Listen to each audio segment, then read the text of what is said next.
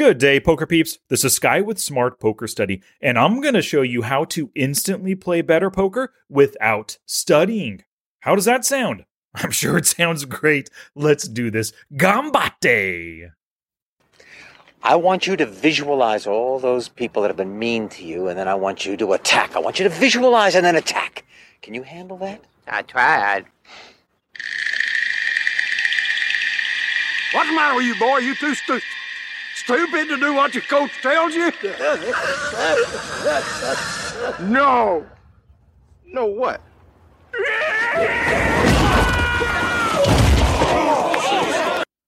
So a lot of players absolutely hate studying. If this sounds like you, then this video, this podcast is right up your alley. I'm going to give you 5 no-study strategies, and they are, number 1, target the weak. Number 2, seek and destroy. Number 3, practice something, anything. Number 4, bet when they check. And number 5, have a reason behind every play. We're going to get into each of those right now with a few hand examples of each. So number 1 is to target the weak. When you first sit down at a table, heck, if you're playing live and you're just standing there observing the table waiting for your seat, it's your job to figure out who the weakest players are. And the reason why is because those weak players make a ton of mistakes. We profit off of their mistakes. Now, to help you find out who the weak are, here are some common characteristics of weak players. First, they don't buy in for a full stack. You'll see 30 or 40 big blind buy-ins right there. They seem to play haphazard poker, kind of clueless poker, making weird bets, weird check raises, weird bet sizing. Maybe they limp a lot. Definitely a sign of a weak player. They call a lot. They just can't find a fold. They always defend their blinds, and they just can't fold draws. Like you'll see a weak player flopping a gut shot, like an under gut shot, right? A 7-8. They hold a 7-8 on a Jack-10 XX board. They call big bets flop and turn, only to try to hit that 9 on the river for an under straight, right? Another common characteristic, they whine about their results. They don't understand the ins and outs, the ups and downs of winning and losing poker just yet. So let's look at an example table, 6 max table right here. It's us and 5. Maybe they're all targets. I'm not really sure yet. The first thing you need to do when you first sit down at the table, take a look around and assess what kind of players you're up against and figure out who the targets are. Even if you haven't played a single hand yet, remember what I said earlier, that not buying in for a full stack is a sign of weakness. Well, on this table, seat 1 has a 40 big blind stack. Seat 2, 77 big blinds. Seat 5, 70 big blinds. Potential fish in the making, those 3 players right there at the table.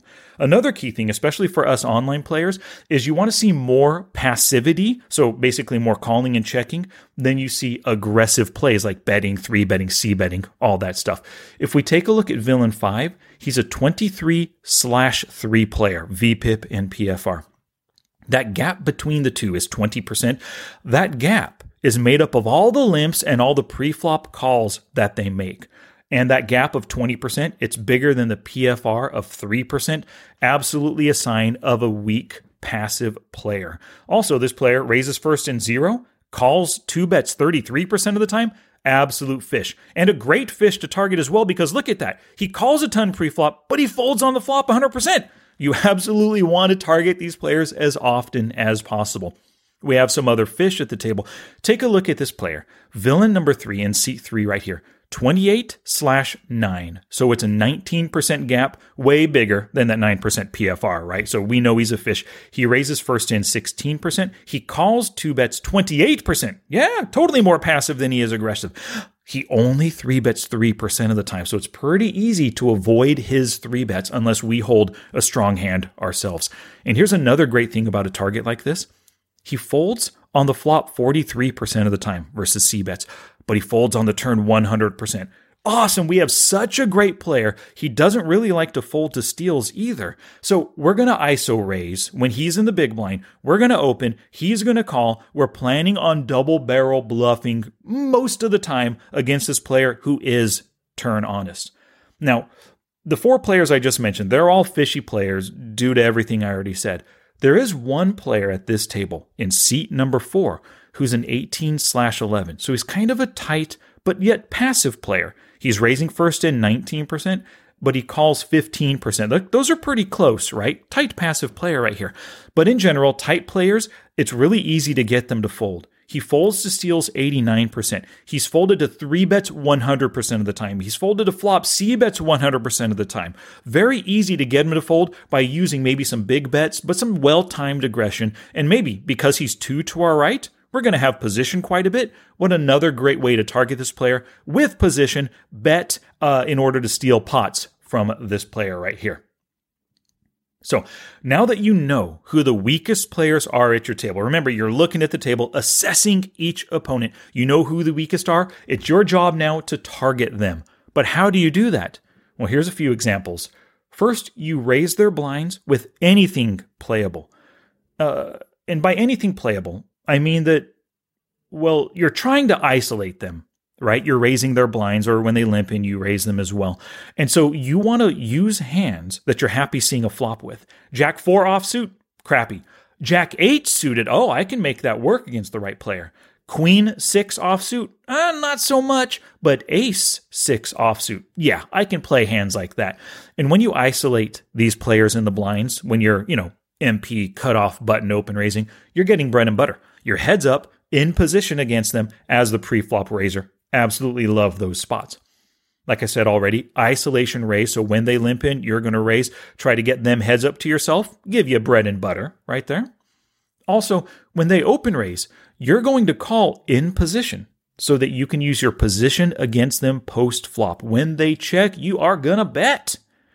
Also, you can 3-bet their open raises to play heads up in bigger pots, because if you're targeting the right players who make mistakes, especially some good post-flop mistakes, making mistakes in a 2-bet pot, like on the flop it's 7 big blinds to the pot, that's good. They make mistakes, you can exploit that. But if they can make mistakes in a 20 big blind 3-bet pot, that's even better right there. You're making even more money against these weak players. Now, in general, when you're targeting the weak, if they can't fold, you want to value bet the crap out of them. 60, 70, 80, 120% pot. Whatever you think they can pay you with worse hands, make those value bets. And if they can find a fold at any time, bet on their honest street. Like we talked about that player in seat 5, or it might have been seat 4. He's capable of folding on turns. That means when you get into a hand with him, you've got to plan on double barreling through to the turn, because that's where he's displayed in the past his proclivity, his willingness to fold on that turn. All right, strategy number 2, the no study strategy number 2, seek and destroy. A big part of strong, profitable poker is playing the player. You need to learn your opponent's tendencies and their weaknesses. But why is that? So you can exploit them, fool! First off, when I say seek and destroy, seek means to put yourself in a position to exploit your opponent after you've already understood their tendencies and their weaknesses, right? For example, that prior player, he folds on the turn. That means I need to get to the turn against him, preferably as a pre-flop raiser, so I can continue putting that pressure on the opponent. And of course, destroy means you pull the trigger on your exploit. When you get to the turn, he folds turn, you have to pull the trigger and make that bet. Absolutely important right there. Let's go ahead and get to a couple of examples. The first one is an ace-10 suited hand. We're in the cutoff right here. Under the gun, limps in. He's a 54/2. Absolute target player. I've already color-coded his HUD green. Love these kinds of players. I have ace-10 suited. The MP folds. In the cutoff, I have ace-10. I raise to 7 big blinds. The goal behind this, if everybody folds, great. I win 2.5 big blinds in this limped pot. But hopefully everybody else folds and I get this fishy McFishy all to myself. Button, small blind, big blind, all fold. And then now the limper decides to call. That pot is huge, 15.5 big blinds, but I guarantee 54/2 player does just a ton of calling and limping. He's going to make some post-flop mistakes. I'm hoping to get into a spot where I can value bet on the flop. Now, the flop comes 4-10-7, all spades. He checks, but I know this kind of player. He doesn't like to fold on the flop. If he has any spade, he's going to call. Probably any pair, he's going to call at least one street. And I have top pair, top kicker. Ace 10 on the 10-7-4. So I bet 8 big blinds, little over half pot, and he calls. Okay. The turn comes another 10, giving me trips. The board is 10-10-7-4 with 3 spades. He checks again, 31.5 big blind pot. I decide to bet, hey, 2/3 pot, 21 big blinds, trying to get value out of this guy. He can call me with a single spade for sure. If he has trip 10s, I probably have him beat with my ace 10. He could have king 10, queen 10, jack 10 here. I got him crushed. Hopefully he check raises me. But he just check calls. The pot goes to the river at 74 big blinds. The river comes a 6 of diamonds, so the flush doesn't get there. Kind of a weak straight of 5-8 or 3-5 gets there, but that final board is 10-10-7-6-4 with 3 spades. He checks. Now, I'm always paying attention to stack sizes. The pot is 74 big blinds. He has 59. I have 59 behind. I just shove it in. I'm hoping he has just a random pair that he doesn't want to fold. I'm hoping he has a 10 that's weaker than mine, and he was just slow playing with his trip 10s, right?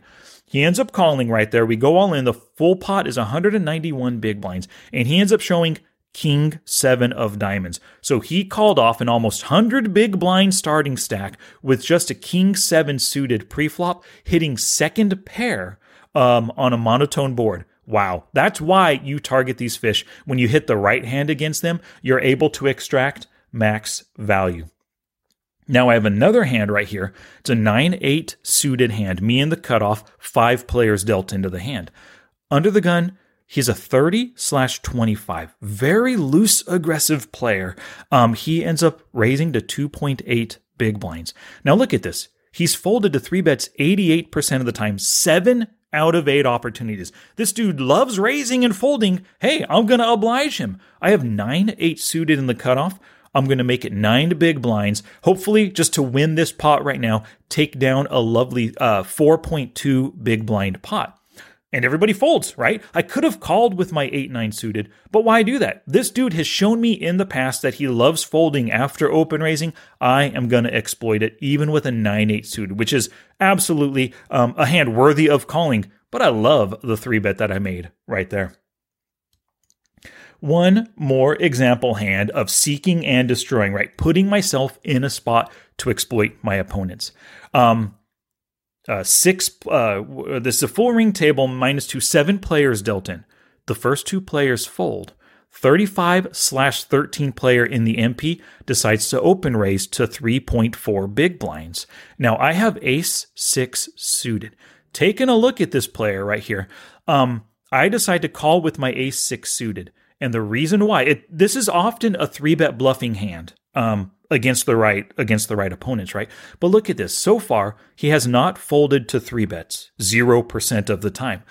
But he's also c-bet honest. He hasn't c-bet at all either. So he has not shown the ability to fold to 3 bets. Why would I 3-bet bluff? But he has shown that he checks on the flop instead of c-betting. Awesome. I'm in position. I got a suited ace. If he checks flop, I can bet to try to just make an easy bluff.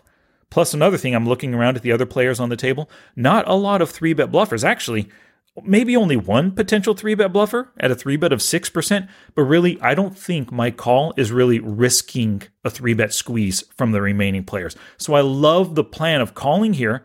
Hopefully I hit something. But if I don't, I'm going to bet when he checks. We get 3 folds. We go to the flop. I am heads up in position with ace 6 suited. Queen 5 deuce with 2 spades is on the board. He checks. Sweet. This is the perfect time for me to come out, go with my plan. I'm pulling the trigger. I'm seeking to, I sought out the situation. Now I am destroying. I bet 4 big blinds into the 8.2 big blind pot, and he just folds. Sweet. I saw an exploit. I put myself in the spot to take advantage of it. Boom. Pull the trigger. Earned a lovely little pot for that. All right, strategy number 3, the no study strategy is to practice something, anything. Here's the thing, even if you don't like to study, there's a good chance you're watching this video right now, maybe listening to the podcast, but you are probably into poker entertainment. Like maybe you watch poker videos for the entertainment value of them, right? Poker content is entertainment for you. As you're watching these things, sure, you're watching it for fun, but I'm sure occasionally you're going to come across a great strategy and you're going to think to yourself, oh, I should do that. When that thought crosses your mind, when a player or a coach or somebody in a video or a podcast says something that you know you should do, it's your job to now practice it. For example, let's imagine you're watching a video and you learn something very important. Aggression wins more pots, so bet more often when they check. That's a great strategy, right? You learn that just by watching a fun video, having an entertaining 20 minutes watching a video, but you realize I should do that more. So the next time you play, practice it as often as possible. You saw in that prior hand when I called with ace-6 suited, that's what I did. I put myself in a position to bet when my opponent checked, right? So the next time you play, this doesn't require any study. Just practice that thing that you learned as often as possible. So you want to look for every opportunity to bet when they check and then pull the trigger on it. Even when you're not involved in a hand, ask yourself, oh, would I bet here after they just now checked? Here's an example of that, right? So we are hero in the cutoff right here. We have 109 big blind stack. But here's what happened. The MP player decided to open raise. Us as hero, we just folded. We exited the hand. Doesn't matter what we had. The button folded. The small blind folded. The big blind player called right here. So it's a heads up pot. Seat 5 versus the big blind. Or I should say MP versus the big blind. The big blind decided to check. Now, we're hero. We could just pay attention to Twitter and check our email or watch ESPN or something, right? Or we could pay attention to what's going on and we can ask ourselves, okay, if I was the MP open raiser, the flop came down 6-5 deuce, big blind checked, would I bet right here now to try to steal it? And whatever your answer is, that's completely situational, player dependent stuff. But the fact that you're noodling on this when you're not even involved in the hand, you're actively practicing that strategy that you're trying to ingrain in your skill set, and you will play better poker for every session just by doing that simple act. All right, strategy number 4, and we kind of discussed this already. It's to bet when they check. Now, in general, checking is weakness. So you should bet if you can get value or earn the pot from your opponent. Now, this is often when you're c-betting in position. Situation we just saw, the MP raised, the big blind called, boom, he check, you make the c-bet right there. Another common spot to bet when they check is when you float the flop or turn. That means the c-better checks to you. You had called in position, like that prior ace-6 suited hand when I called in the cutoff. There's another betting when they check, and that's called a probe. You can probe the turn or river when you're out of position and the c-better checks behind you. So you checked on the flop, he checked behind you, and then now boom, his check equaled weakness. If he had a top pair, if he flopped a set, wouldn't he try to get some value out of you? 1 or 2 big blinds, half pot or something? Normally they do, right? So that their check is your opportunity to now bluff on the turn. Let me show you something. I went through my results in Poker Tracker 4. I filter for just the opportunity to bet on the flop. I had 16,777 hands, just the opportunity to bet. That's a C bet, that's a float bet, any kind of bet, donk bet, whatever, right? 16,777 hands or opportunities to bet. My win rate in those opportunities was positive 105 big blinds per 100 hands. Now, when I made the bet, it was 40% of the time at 6,685 hands. But my win rate when I made the bet was positive 296. Awesome.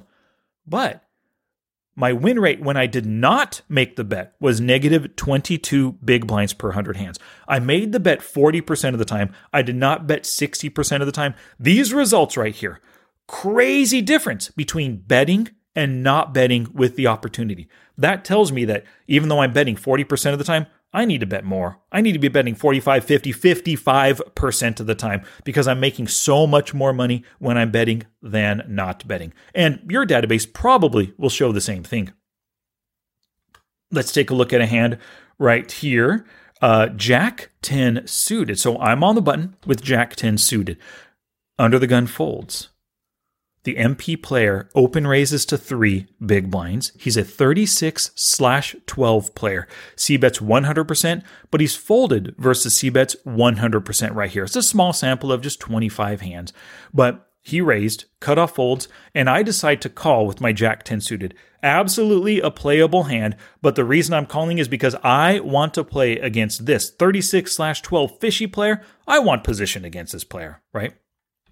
The small blind and big blind both fold, so we're heads up, 7.5 big blind pot, and the flop comes down 9-4-5 with 2 spades, so I actually have 2 overcards plus the flush draw right now.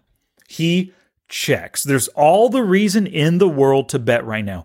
I bet 4 big blinds into the 7.5 big blind pot, and he decides to call. Interesting, I think, on a 9-4-5.